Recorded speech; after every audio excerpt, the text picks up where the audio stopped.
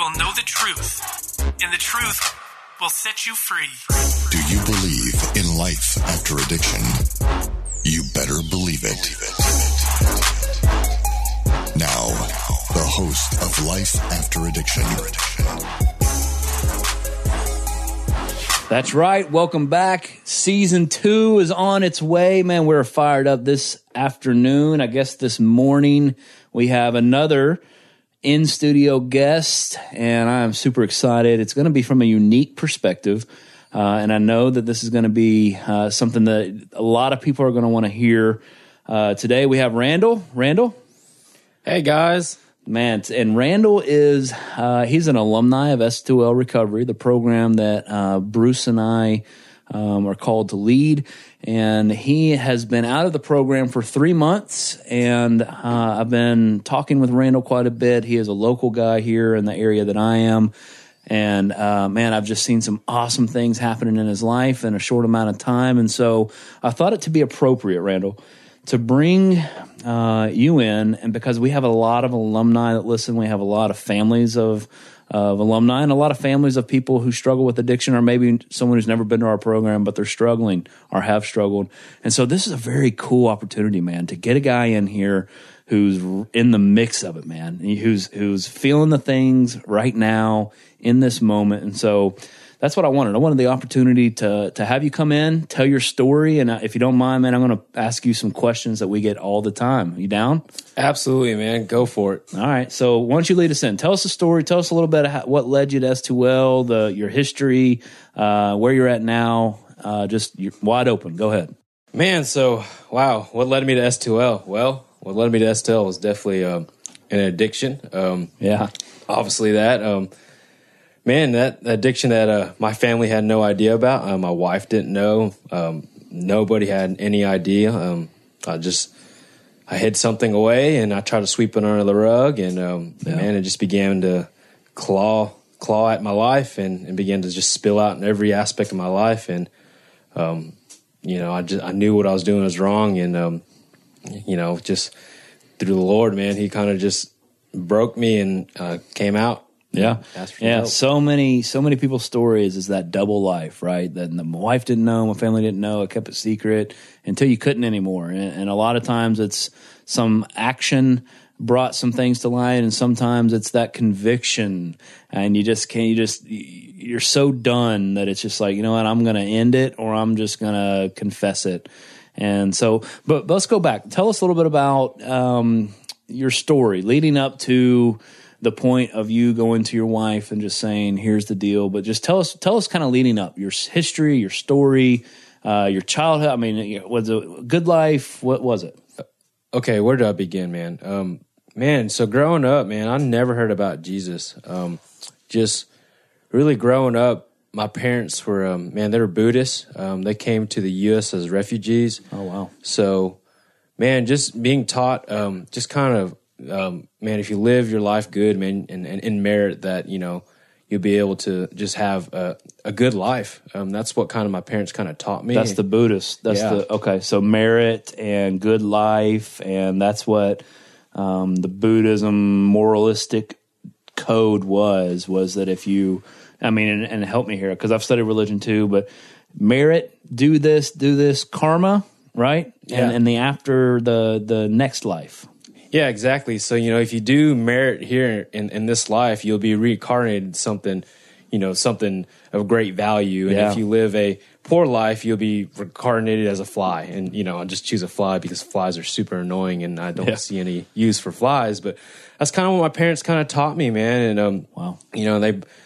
They valued their tradition and their heritage. So, they brought that with them as refugees, and they began to instill that in my life, and show me practices of idol worship, offering food to the spirits to please the spirit. So I began to see things like that at a young age, and so what did that do to you? As a young age, that, because one might argue, okay, teaching a child to have good morals, to do good things, to do that could be good. Where did that fall? Where did that go wrong? Well, man, honestly, I think it began to give me an identity issue. Wow. Man, it began to instill, an ambition you know, and at a young age, man, you can't really help what you're taught by with your parents because, I mean, at that point, who do you trust? Who do you trust at that point? And your parents, and they begin to take care of you, nurture you, and you don't have anyone else really to look at but your parents. So, man, they begin to just instill those, again, traditions in my life, and that's all kind of what I had to follow. That's all I had to follow at that age. Now, seeing that with them, going through that, man, I really didn't believe in what they were teaching me because the way they lived their lives. Ah, okay.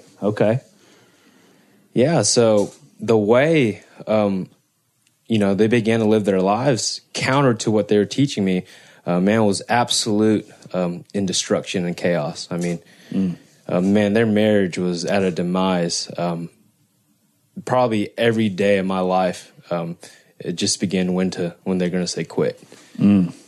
Well, let me break this down. So this is just from a theological standpoint, and why I think that is. And this is just, you know, studying religion, those kind of things. So you teach moralistic deity or deism. Not even deism, but morals, doing good, doing these things to earn the afterlife, the best afterlife, crumbles because of the human heart, right?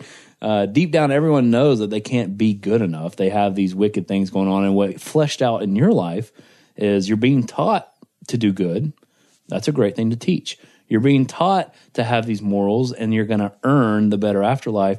And what you're seeing is the people that were teaching you this were human. And all of a sudden, not only human, but things in their heart were showing, and their marriage was at a despise. So what does that translate to a child? Man, they're not going to have a good afterlife. If everything's based on my merit and merit alone, and yet you're watching this, so of course you had an identity crisis. No wonder. Yeah, absolutely, man. I saw all that in the wake of my parents' destruction, man, and I wanted to be absolutely nothing like them. That was my sole purpose of growing up. It's like, I'm going to pull myself out of this mess whenever I get the chance and be free from all of this. And I began to, learn a very, very probably terrible thing to learn at a young age. Begin to stuff my trauma, begin to stuff these wounds, and almost truck through most of my life. Just truck through most of my life on, man, I'm just going to blow through life, not dealing with the deep issues inside of me. Suppressing feelings, yeah. Wow. So, yeah, man, one of my parents had to kind of go to a psych ward at some point, man, just in the destruction of their marriage, man. Things began to come at a real breaking point where kind of just the crippling point of everything where, you know, one parent left and the other parent had to pick up me and my brother. And then when one parent came back, the other parent just dipped out. Wow. Pretty much just abandoned us. Came home from school one day. Never saw him again. Wow. Haven't seen him since. And then after that moment, you know, as a child, you know, what are you left with there, you know, and you're just kind of like going through. And I feel like at that point, at that age, I was like, you know, what else could happen? What else worse can happen? And then we ended up moving to Nashville, Tennessee. Yeah. Probably a year or two later after all that happened. And, you know, had no idea why we moved to Tennessee. But later in life, I found out one of my parents came here as a refugee. Oh, okay. So it was kind of the beginning of his life. So, okay. But yeah, so after moving to Nashville, you know, you come in as a child and you don't know anybody. You just kind of try to figure out, make friends, and then you just wear the wounds from your past, you know, with your friends. You're making your new friends. You wear those wounds out there, and you know, I guess after a while, I went to one school and to another school. Man, somebody kind of sat by me and just kind of talked to me, and he was like, "Hey, man, have you ever been to church?" I was like, "No." Well, I've never heard. What is church? Wow. What is church? And he began to kind of tell me the things that happen. He's like, "Man, you get to learn about Jesus and come hang out. It's really cool." So I was like, all right, cool. I have nothing else going on for me. Like I had just moved and left everything behind me, and it's like, so why not? Sure. Let's hop in, let's go. And I kind of began to go to church. All of it to me was a cool hangout place. Back then I was like skateboarding, so it was like the really cool thing to do, and that's all I wanted to do. And just began to hang out there and sit through the messages, sit through the worship, sit through the small groups. Had no intention of doing. I just wanted to hang out. I just wanted to get away. Yeah. From home and everything else. And after a while, man, my ears started to kind of open. I began to start listening, and I was like, man, like Jesus died for me? What? And that began to spark something inside me, because when I heard that, when I heard of growing up hearing Buddhists, like, you got to do good, you got to do good, you got to merit this, but then somebody righteously lived to die for me while I was unrighteously living.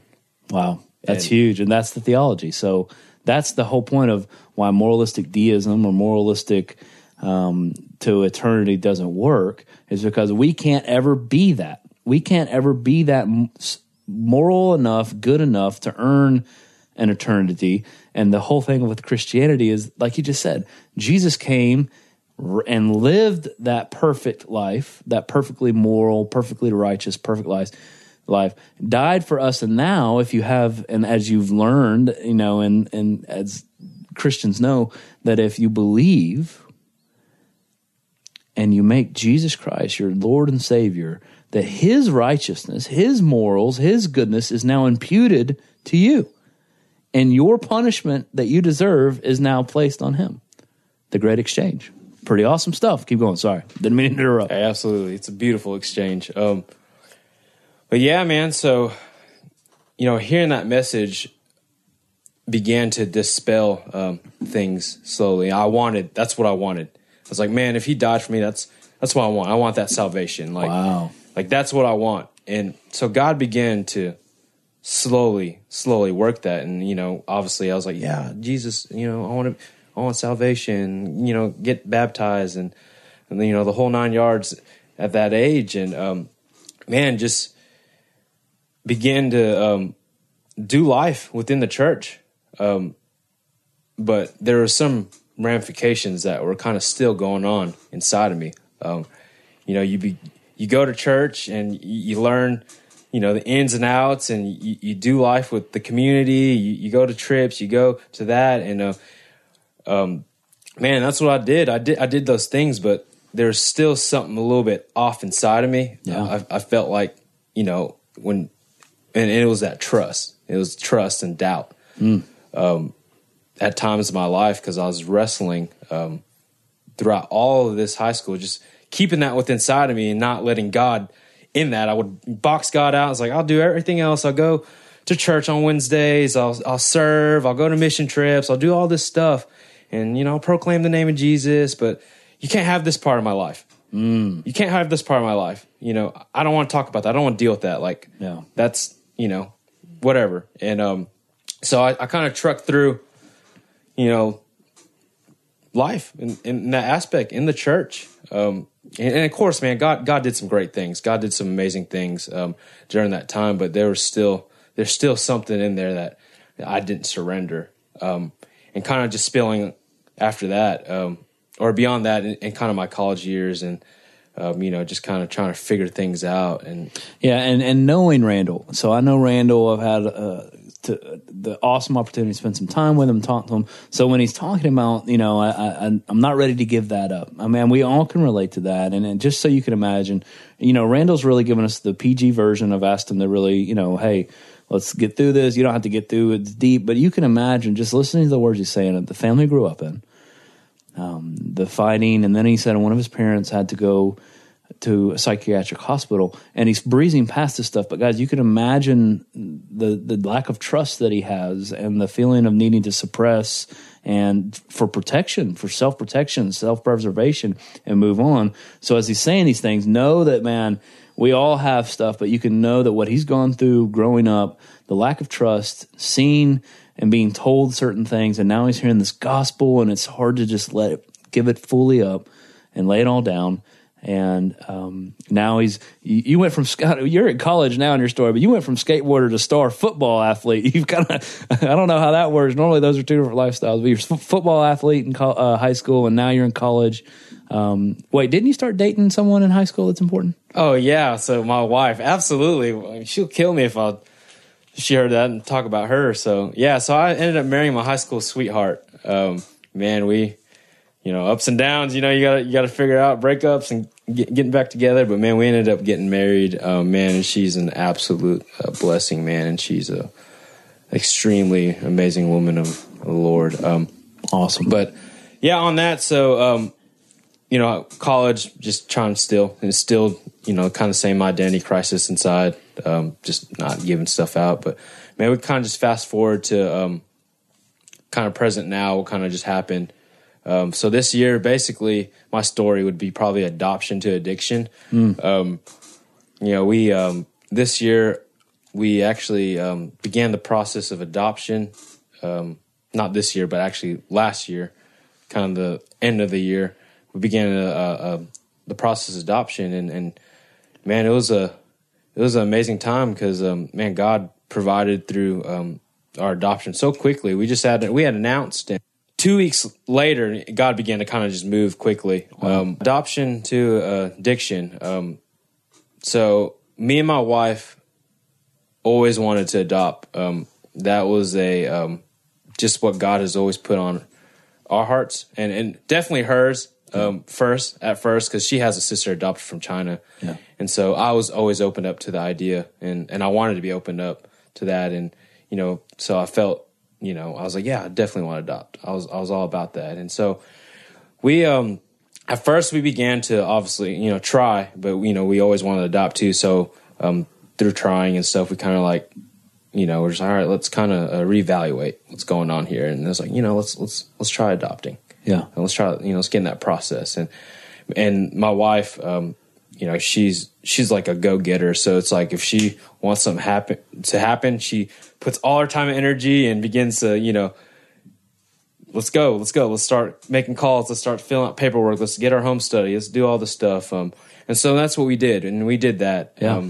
God began to really just swing open doors through that process. We had announced last year in November, and we ended up with a situation 2 weeks later after we had announced. Wow.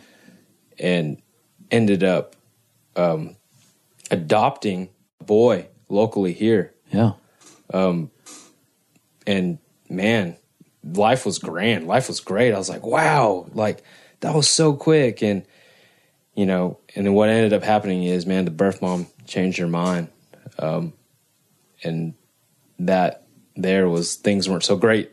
Yeah. How long did you have the boy home? Man, for 11 days. Yeah. So he was at your house 24 hours a day for 11 days. And then the birth mom in the state of Tennessee, the birth mom can change her mind in a certain amount of time. And she did. And so you said it wasn't good because she legally was able to take that boy back after being at y'all's house for 11 days. And the rooms painted, the pictures were being taken. And in fact, I heard the story from Scott Hord. Scott Hord was on the podcast. And I know Scott was big in helping in that process because Scott does a big abortion ministry and connected that mom with you guys. And so he said that y'all were taking pictures and he had to call you in that moment, right? Yeah, so Scott Hord, man, the amazing man right there. Scott Hord, actually, he plays in the picture because we got our video shared on News Channel 5. We reached out to News Channel 5 and said, hey, will you, share this story about this competition we're in? We want to win money towards our adoption and, all the stuff. And that's how Scott Hord kind of found us. And he contacted my wife through Facebook. And he's like, hey, man, I got this situation. And that's where Lowry came from. Yeah. And what he was saying, I believe I've heard him tell the story that when she made the decision, the birth mother made the decision that she did want to keep Lowry, y'all were actually taking family pictures at that time. I don't know. Oh, yeah, absolutely. So we were taking pictures of Santa Claus. Yeah. My wife I was at work. Oh, okay. She was with her family taking pictures of Santa Claus, and we got the call, and it was like, my wife's like, you need to come home. Yeah. So that started you down a path of just destruction. Absolutely. Yeah. So like losing him kind of just uprooted, or not, I won't say uprooted, the roots that I was dealing with, all the trauma in my life began to kill me inside. Yeah. Everything that you had suppressed for so long, this was a boiling point. Okay. Yeah. So, I mean, there was a boiling point, man. I felt abandoned at that point. I felt like, why is it me? Why me? Why do I have to go through all these things when things are going so good in my life now, and versus the things that happened to me at a young age? Like, why me? Yeah. And those roots of abandonment, man, just unworthiness and acceptance. Yeah. All those things began to root out and began to, surface. Yeah. Surface. And so you numbed them with drugs, and you, I mean, we don't even have to spend a ton of time on that, but I think the drug use and things like that began earlier on, but this really kicked it into high gear, and then in a shorter period of time, you were addicted. You couldn't put them down. You would have physical withdrawals. And you began to steal, you began to do these things. And then tell us the day, because you opened up with that point of, or we talked about it, there's two things that happens. You either get caught in an action, or the burden of conviction so heavy, it's just like you're done. Tell us about that day. Yeah, man. So that day, the most scariest day of my life, just absolutely terrifying. And terrifying because, for me, I just didn't know what was going to happen. I either was going to die from using drugs, or I was going to get help. And those are my two options. And that day was a fight of itself, because, as we know, as addicts, or, in an addiction, we know that we're going to manipulate anyone and everyone, and even ourselves. Yeah. And talking ourselves out of doing what's right. Yeah. We're morally so jacked up through our addiction. And so that day, man, that day and really the night before, I began to, I was done. I was done. I was so done. I was done in every aspect of my life. I had given up on myself. I had given up on absolutely everything in my life. And I began to just kind of look back like, I can't do this anymore. I can't do this anymore. Like, I can never be the man that God has called me to be. I can never lead my wife. I could never do anything in any good on my own anymore, because that's what I was doing. And I was doing everything in my own power to try to beat this thing. And so that's when I was done. So that day, I wrote a letter the night before. I had full intention of giving it to my wife that morning. Full intention. I'd stayed up probably 30 hours. Just because, just the weight of what I was going to come out with, and, just totally ready to come out. And next morning, I didn't want to come out. I was like, you know what? I can just sweep this on the rug, and I can hide this, and it was a warfare. I mean, it was a warfare in my mind. Like, it was a battle. I mean, if anyone was just imagine a battle, the most gruesome battle ever, that's what it was. Yeah. And just battling it out and putting it off. And that day, I was keep myself busy. I began to, I had to mow the lawn, and I was like, in my warfare mind, mowing the lawn, trying to put this thing off. And I get a text message from the student minister at the church. He's like, hey, man, I heard you were going to kind of drop out of leading groups. And I was like, yeah, man, dude, I'm not spiritually fit. And given that answer right there, I don't know what it was, and it was definitely the Lord, definitely the Holy Spirit, man, it just wrecked me. It wrecked me in that instance of just, man, you can't do this. You can't beat this without me. Yeah. And God just began to work in that moment. And I literally texted him back, and I was like, hey, man, can we meet up? And I knew from after I sent that text message, there was no turn back. And that day, or after mowing the lawn, about a few hours passed by, and I met up with him and kind of just spilled everything out, poured it out, and he was like, he was blown away, and he's like, man, how can I help you? And I was like, man, I got to get help, and I kind of told him probably what needs to happen, and he ended up calling you. Yeah. Well, it was actually funny. I was pulling into the church. I had a meeting for a prison ministry meeting, and as I pulled into the parking lot, Ken Hampson called. Yeah. It was the student minister. He said, hey, man, I need to talk to someone. And I walked in, Randall, man, and what I saw was just a broken man. You were broken, man, and just ready. And you, man, from there, we went to your house. You confessed to your wife. Her parents came over, and that was hard because all the while, man, in this process, God was restoring you, and you didn't even know it. You had already, you had lost one child in adoption, but now you were almost finished with adopting a beautiful baby girl, your daughter, who now is your daughter. And I just remember the fear in your wife's eyes, your in-laws, and then you just broken, just weeping. And so, man, long story short, man, you came to the S2L, spent a few weeks, 6 weeks with us. And man, just watching you over that period of time, just watching you being, your yes was on the table. Whatever was asked of you, you did whatever. And you were hungry, man. And you were searching the Lord and just allowing God to restore you, man, and laying things down, that trust, like that full part of you can have it all except for this. That's what that 6 weeks I think was important, because it was like, okay, even this, I trust you, God, even this, all of me. And man, you've been rocking it out. You've been doing great things. I want to close this with this, because it's just an incredible story that we could talk about for a long time.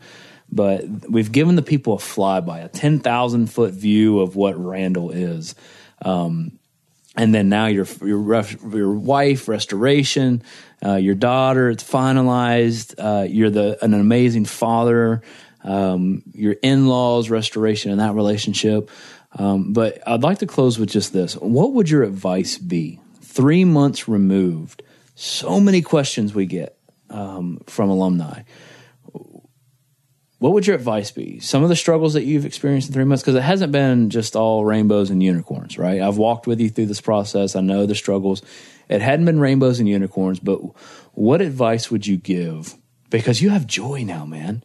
Like, even through some of this struggle that we've gone through in the last 3 months, not like addiction-related struggle, but like just family and trust and these kind of things that, that you weren't necessarily ready for. You have joy, man. You have a joy. And so what advice would you give for anyone out there who's either a family member or someone who's coming out of a rehabilitation center, anything like that? What advice would you give? Because it's so fresh for you, man, and this is just a realist answer that we could give. Like, I could give the answer, but man, I'm years removed, and so I'm not feeling the same things that you are. What would you say? Yeah, so obviously, man, I've been 3 months out, so I'm pretty, fresh out. So like you said, I'm obviously dealing with, everything after S2L or after, rehab. And man, my advice to first is to whoever comes out.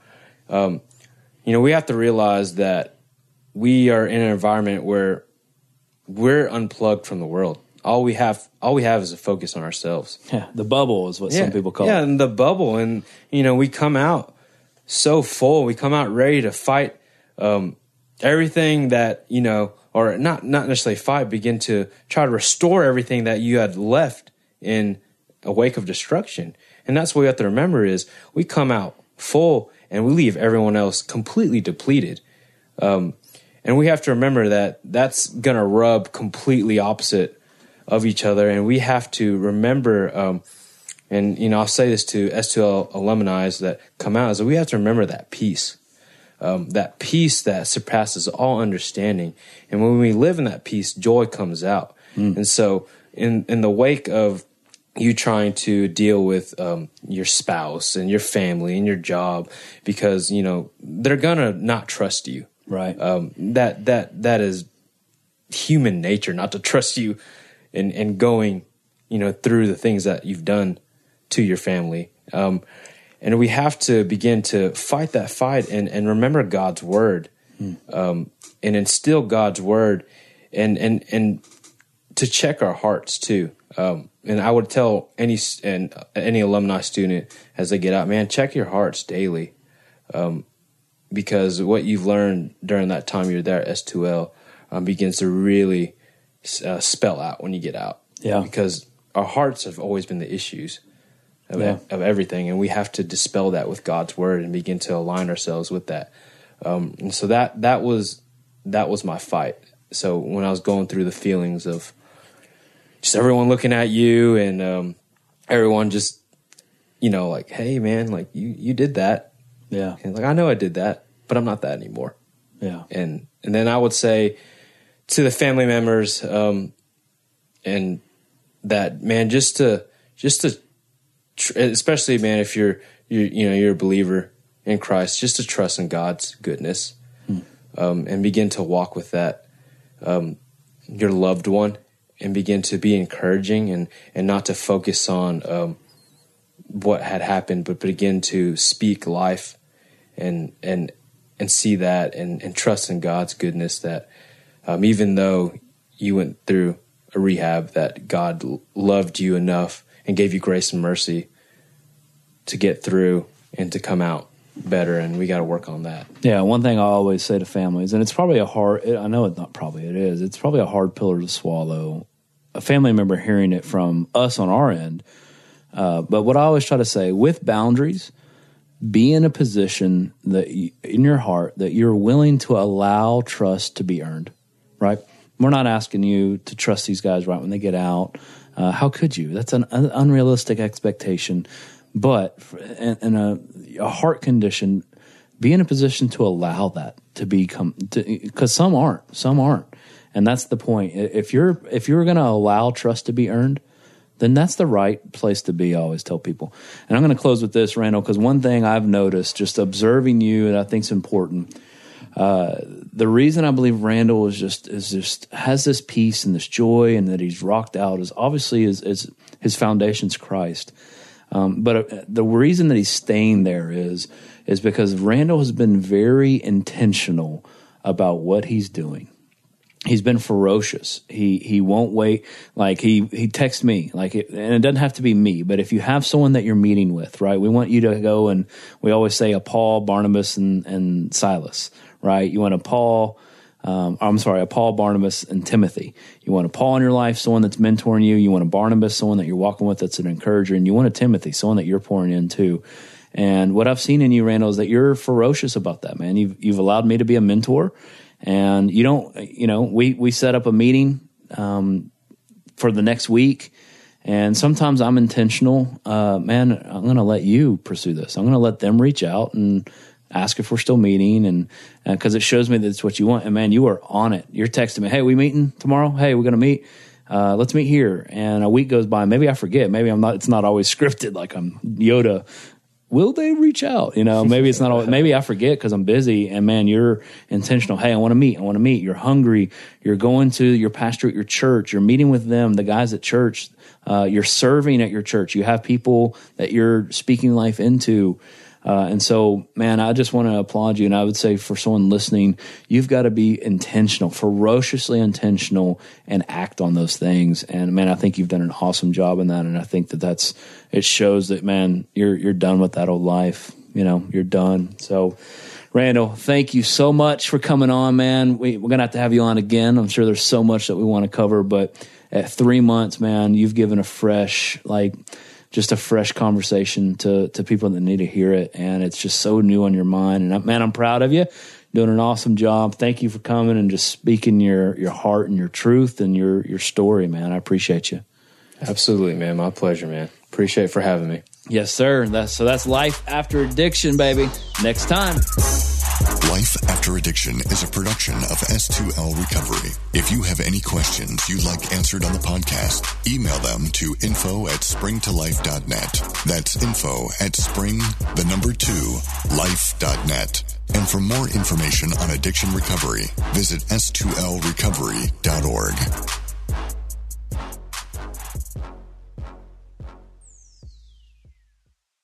Is life feeling chaotic?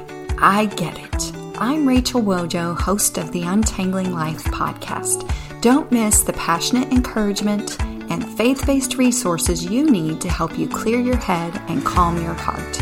As Shell says, it feels like Rachel always knows what I need to hear. She keeps it real and is so humble. Her podcast is just the cherry on top. Enjoy Untangling Life with Rachel Wojo on lifeaudio.com or your favorite podcast app now.